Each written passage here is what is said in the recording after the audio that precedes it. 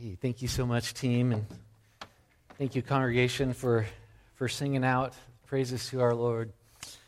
This time the kids are dismissed to their program.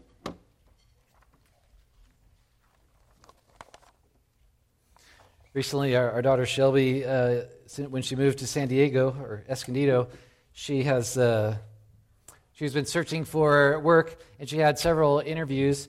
And at one interview in particular, she's interviewing with a supervisor, and the supervisor shows up late and is completely disorganized. And so when you get to the part of the interview when it's like, well, what position are you applying for? And in her mind, she's probably thinking, yours, because I'm sure I could do a lot better job than you're doing at this. But she did not say that. I don't know if you've ever thought that, if I was in charge, things would be a whole lot better. You ever have those thoughts cross your mind? I went to this massive high school, Mira Mesa High School, the home of the Marauders. About 4,000 students, so probably the size of Cambria population when it's not summer. And a few years after I graduated, there was a teacher strike. The students are always striking. But there's a teacher strike and in the district, and it was total chaos because they were trying to not close the school.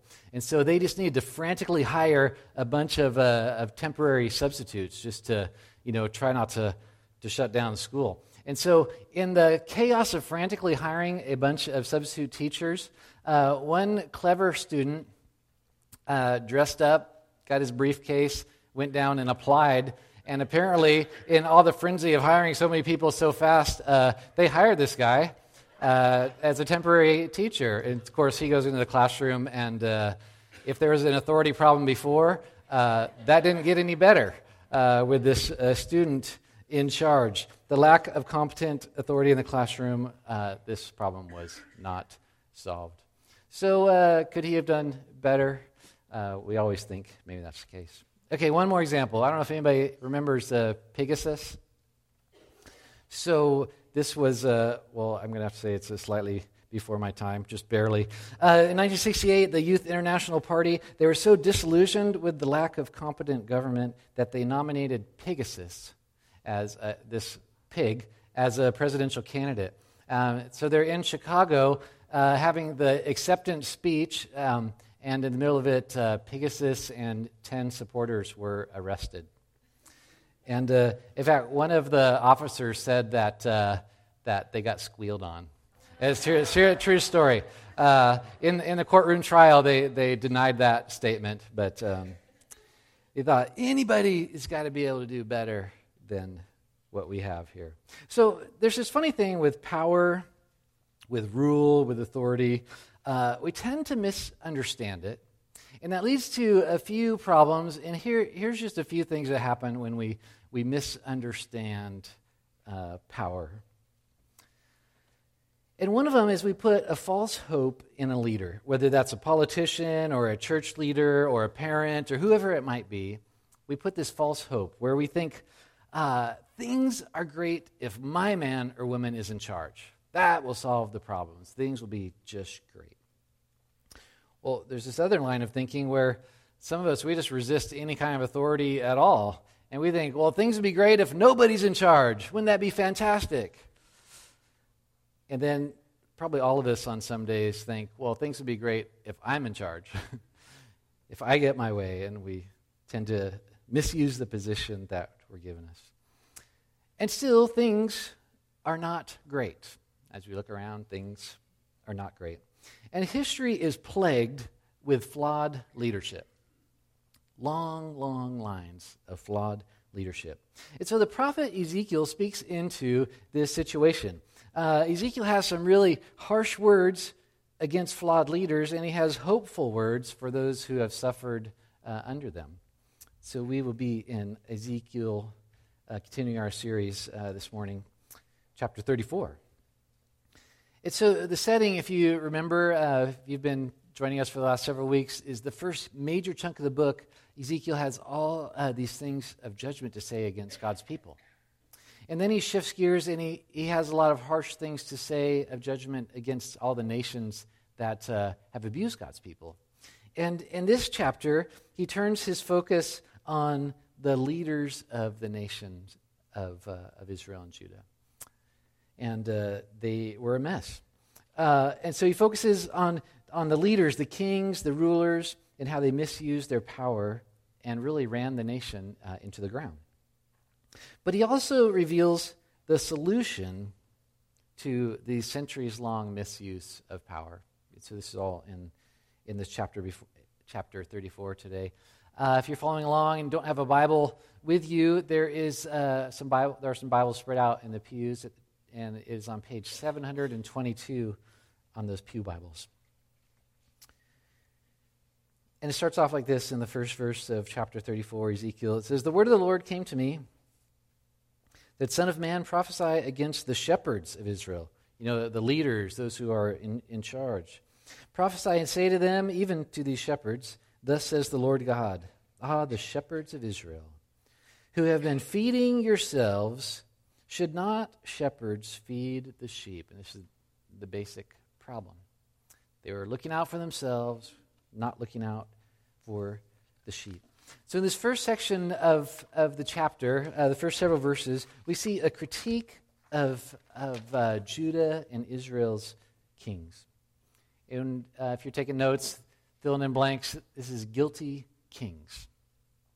The kings of this world bring ruin by selfishly grasping for power. That's kind of how we see it working. If you read through the books of 1st and 2nd Samuel, and especially 1st and 2nd Kings and also the Chronicles, they tell this really sad story of the downfall of a kingdom. First, the dividing of it, and then the northern kingdom comes to ruin, and then the southern kingdom comes to ruin. And you just see this really sad thing being played out of king after king rises to power and just drags the nation further into the ground. We see these kind of little glimmers of hope, but it's kind of a blip on the map and just down to ruin. So Ezekiel comes at the end of this long series, and he references back to how these guilty kings, these rulers, were guilty of running the nation into the ground, not just politically, but also morally, and more important, spiritually. They led the people away from God. And so in verses 2 to 9, we see God has this list of complaints against the leaders of his people.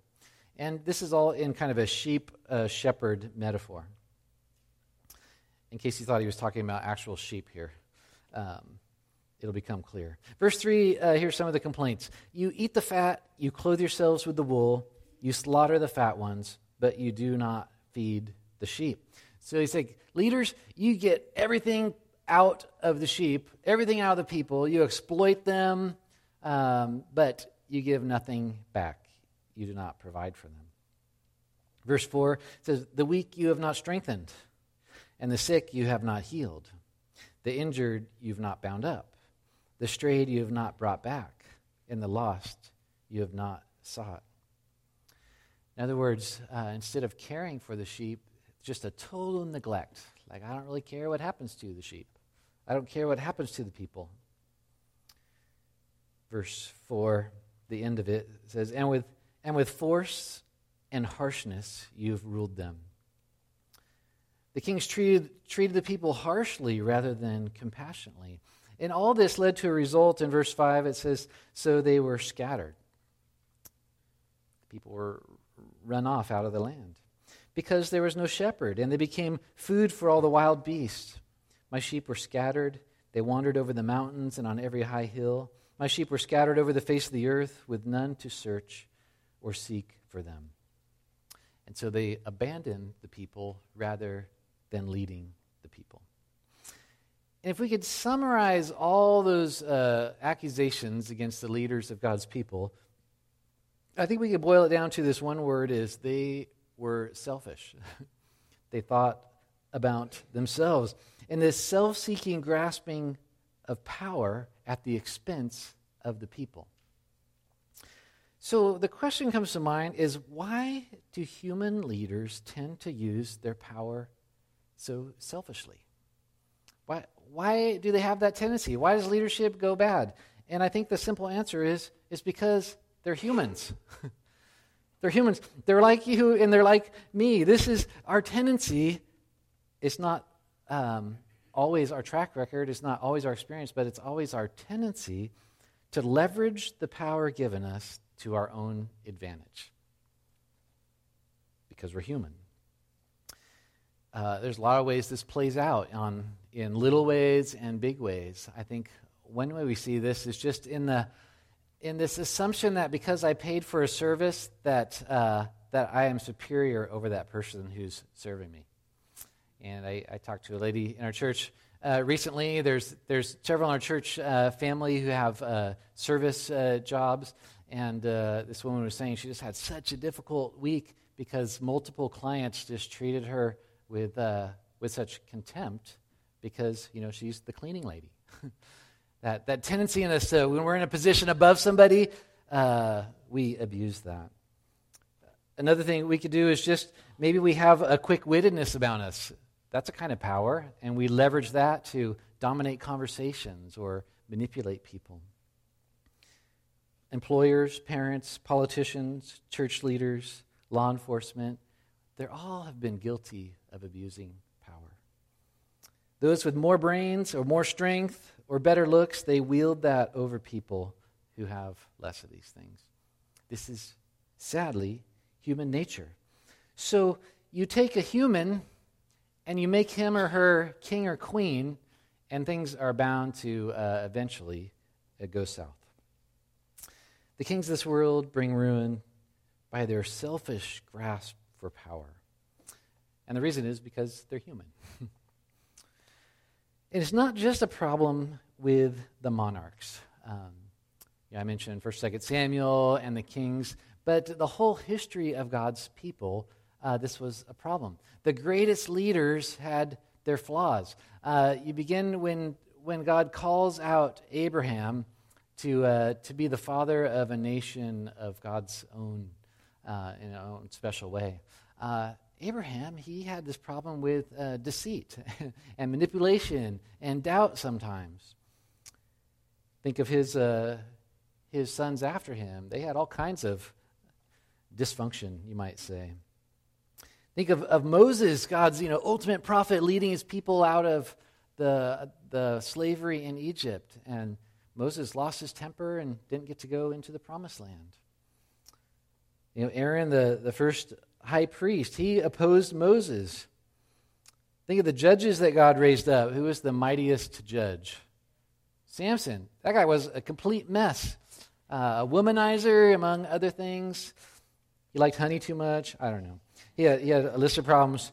And then you think of the greatest monarch, the greatest king over God's people, King David, a man after God's own heart. And we know his story of adultery and murder and just terrible. So what hope is there if God's greatest are flawed? The answer is not in humanity. We turn to verse 11. And the chapter takes a turn. It says, "For thus says the Lord God, behold, I myself will search for my sheep and will seek them out." This long track record of people not quite cutting it, people doing more harm than good, and God says, well, I myself will be the shepherd. I will gather them, I'll look for them, I'll seek them, I'll care for them. He'll feed, he'll lead, he'll care for. God is entirely different. He's an entirely different kind of leader. And this chapter makes that abundantly clear as we're contrasted. Here's the track record of humans when you give them the throne. And then instead, here's what God is like. And again, in the shepherd metaphor, what is God like? Well, he doesn't have this tendency to exploit and neglect and treat harshly and abandon like humans do, but instead, he seeks out his sheep. Verse 12. He says, so I myself will seek out my sheep. And then he rescues them, continuing in verse 12. He just says, I will rescue them. That's what God will do. And verse 13, he gathers them from the countries. He goes looking for them and bringing them all back home. And he provides for his sheep. He brings them into their own land, verse 13. And he nourishes them. He says, I will feed them on the mountains. And 14, I will feed them with good pasture. That's what God is like as a leader. And he gives safety and peace and security. Verse 15 says, I myself will be the shepherd of my sheep, and I will make them lie down, declares the Lord. It's like, I'll put them in a place where they can just be totally at ease. They are cared for. It brings to mind the imagery of the 23rd Psalm. And he will care for his sheep, and he'll heal his sheep. Verse 16, it says he'll bind up the injured, he'll strengthen the weak. And at the end of verse 16, he will feed them in justice. He'll be a just leader. This is a completely different kind of ruler. So how will God himself be a shepherd king to his people? What does that look like when God is king? How is he going to do all these things? Verse 23 gives us a hint. It says, and I will set up over them one shepherd, my servant David, and he shall feed them. And he shall feed them and be their shepherd. And I, the Lord, will be their God. And my servant David shall be prince among them. I am the Lord, I have spoken. And so God promises to raise up this Davidic king to be the ideal shepherd. He will be divine. We see in verse 11 that God says, I myself will be the shepherd. And then we see in verse 23, and my servant David I will set up as the shepherd. Most likely this is talking about the lineage of David, the Messiah. The anointed one will be the shepherd. So who is the divine king from David's line? It's Jesus. God will physically rule over his people in King Jesus, the Messiah, the anointed one, the promised one. And when does this take place? Well, I think we could say with fair confidence that this hasn't happened yet. We don't see all these things that he just described happening yet.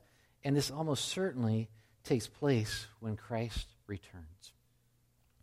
It's a period of time we often call the millennium because of Revelation describing it as 1,000 years. And it's a time that again and again and again and again and again the prophets say, God will judge, but there'll come a day when God himself will gather the descendants of Abraham together. He'll put them back in the land of promise. Collectively, they'll turn their hearts to him. He'll dwell among them. It'll be justice. It'll be peace. It'll be this completely idyllic kind of a situation. Even the climate will be changed. Politics will be changed. It'll be all productive. It'll be a totally different kind of place. Prophet after prophet after prophet said, this is going to happen. I think it's interesting that, maybe 100 years ago, by and large, the church just kind of scratched their head at how in the world would that even happen? And then in 1948, we saw the descendants of Abraham, the Jewish people, they got their nation again, and politically they returned to the land. And they're like, whoa, maybe God is up to something here as descendants of Abraham keep migrating to that land.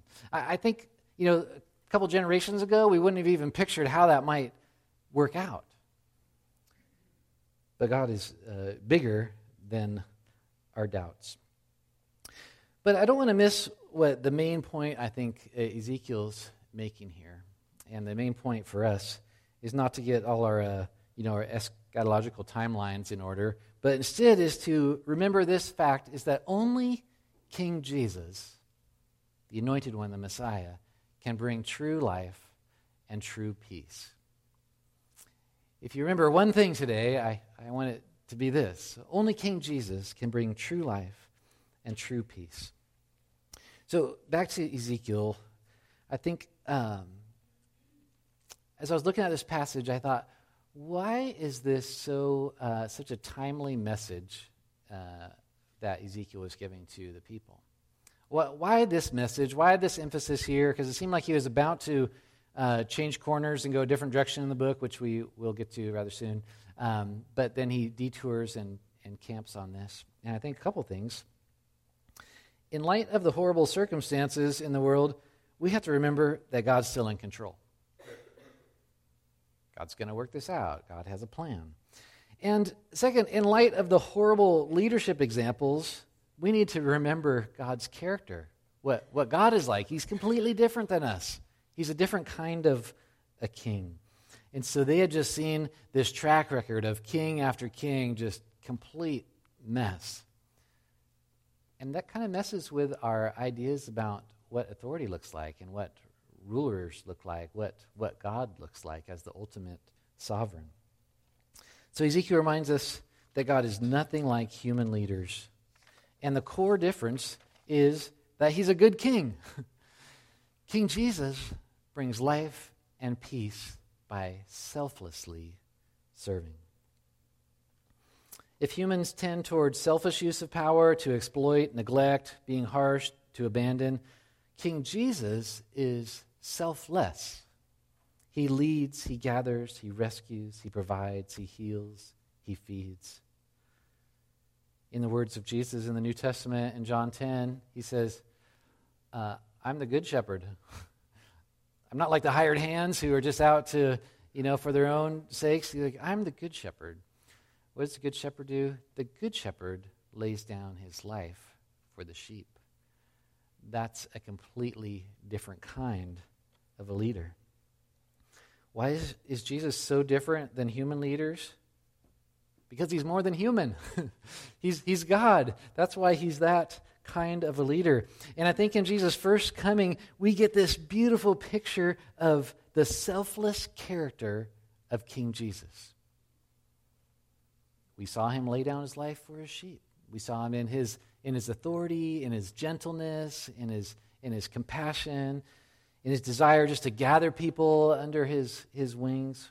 We saw the selfless character of King Jesus. When he comes back in his second coming, we'll see the supreme control of King Jesus, where his rule will be so overt and undeniable. It'll be fantastic, and nobody will miss it.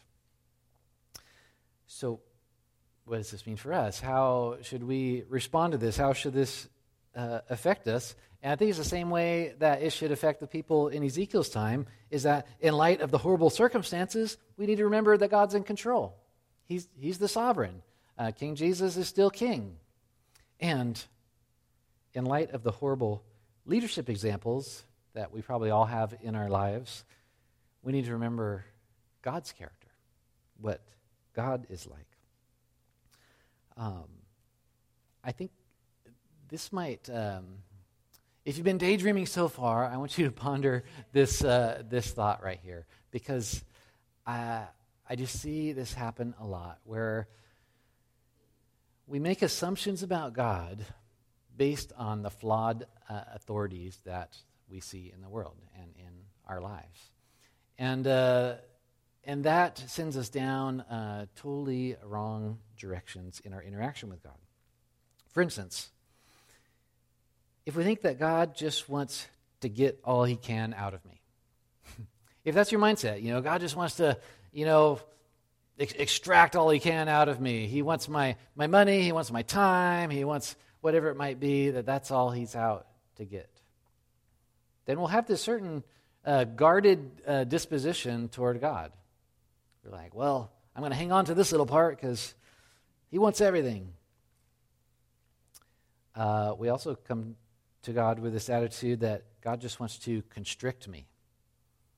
Like a tyrant that's just like, oh, keep everyone under control. I'm going to, no having fun over here. And your life has too much freedom, so I'll just scrunch it. And he wants to constrict us.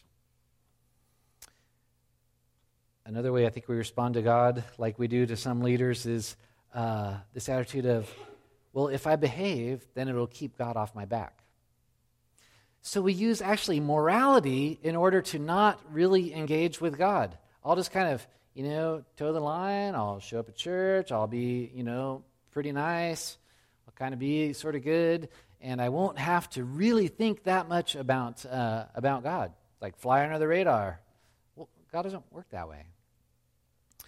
And we might come with this attitude of, well, if I misbehave, I better hide.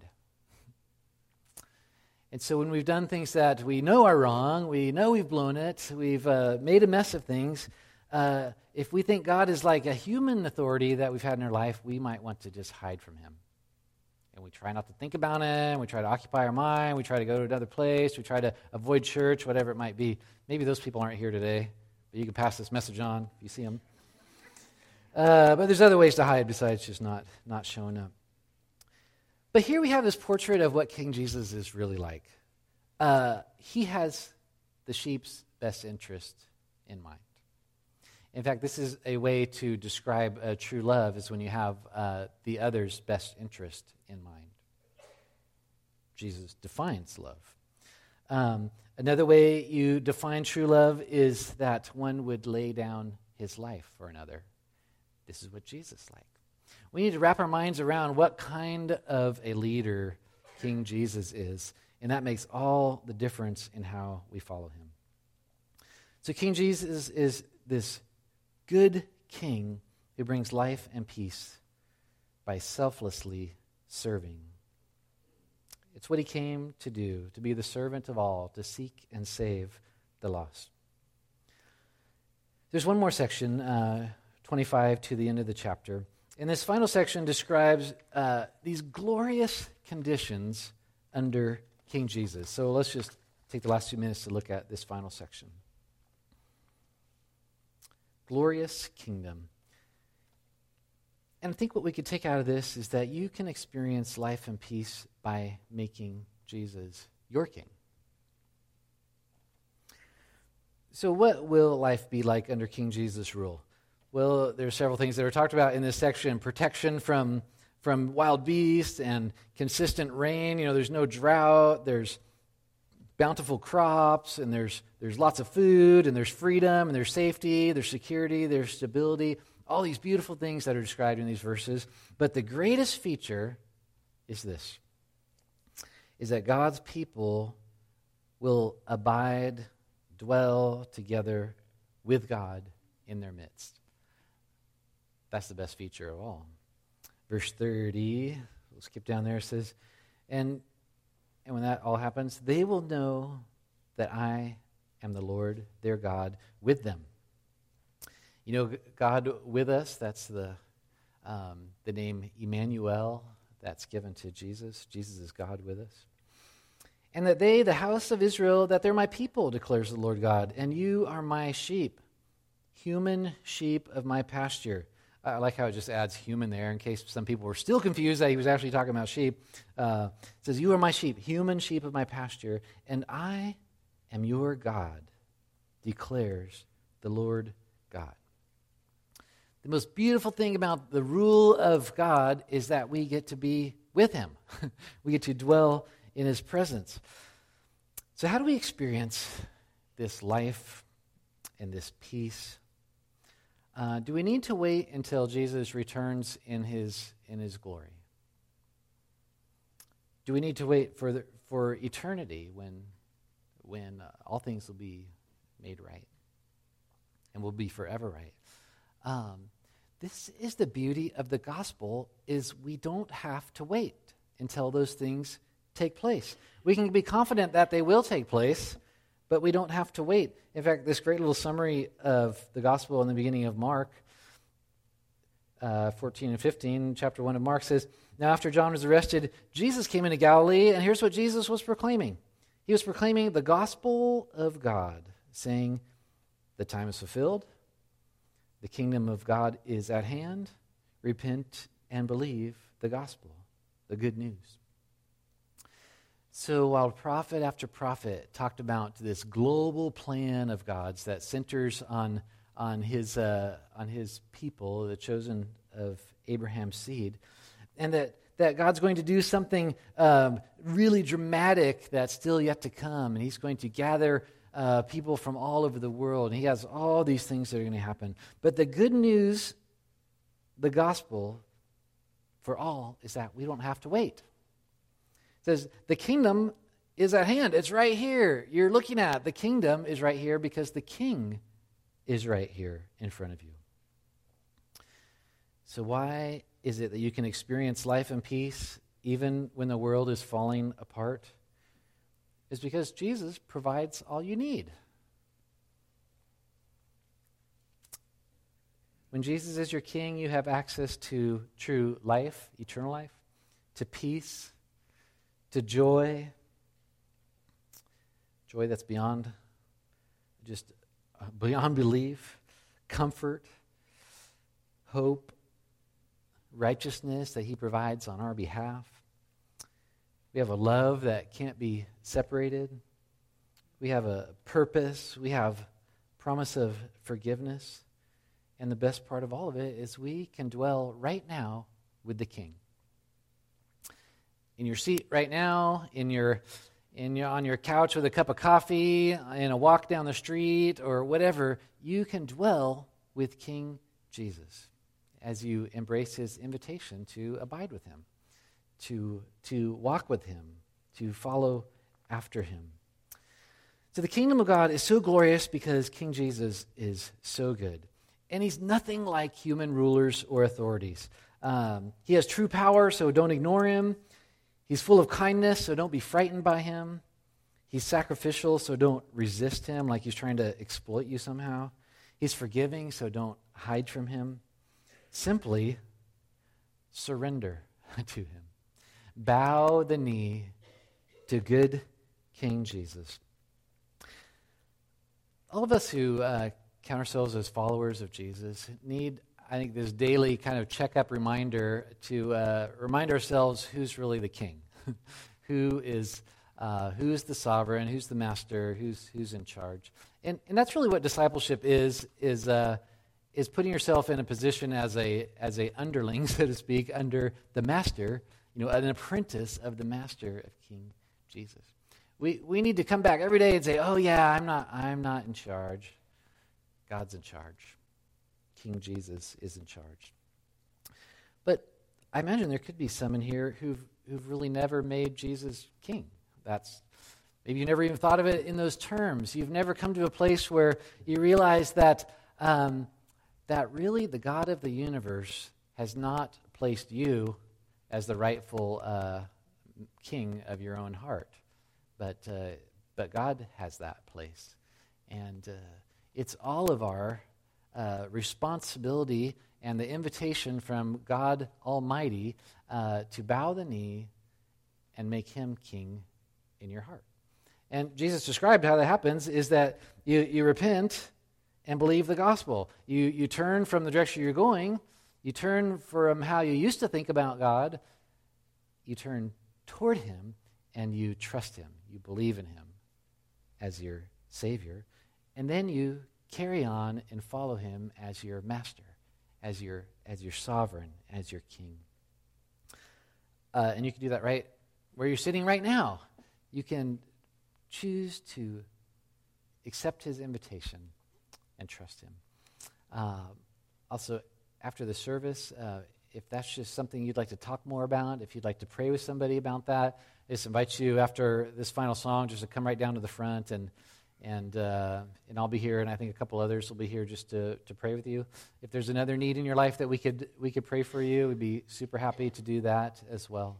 But don't miss this opportunity to make Jesus your king. And that's, if you haven't already figured out the final blank, it is make Jesus your king. Our final challenge. Let me pray for us as the team comes back up. Lord God, I'm so thankful that you are nothing like us. And that means as a ruler, as a king, you're nothing like us. And you're so sacrificial, you're so kind, you're so good, you're so righteous and holy and all these things where we fall short. And yet you invite us to come and fall at your feet and learn from you and be nourished by you. You invite us to be your children, to be heirs of your glorious kingdom. How amazing is that? And so, God, I pray that all of us here in this room, we would just with complete abandon put ourselves at your disposal and say, you're my king. You are my master. And let that transform us from the inside out. God, thank you for your great love for us. We pray all this in Jesus' name. Amen.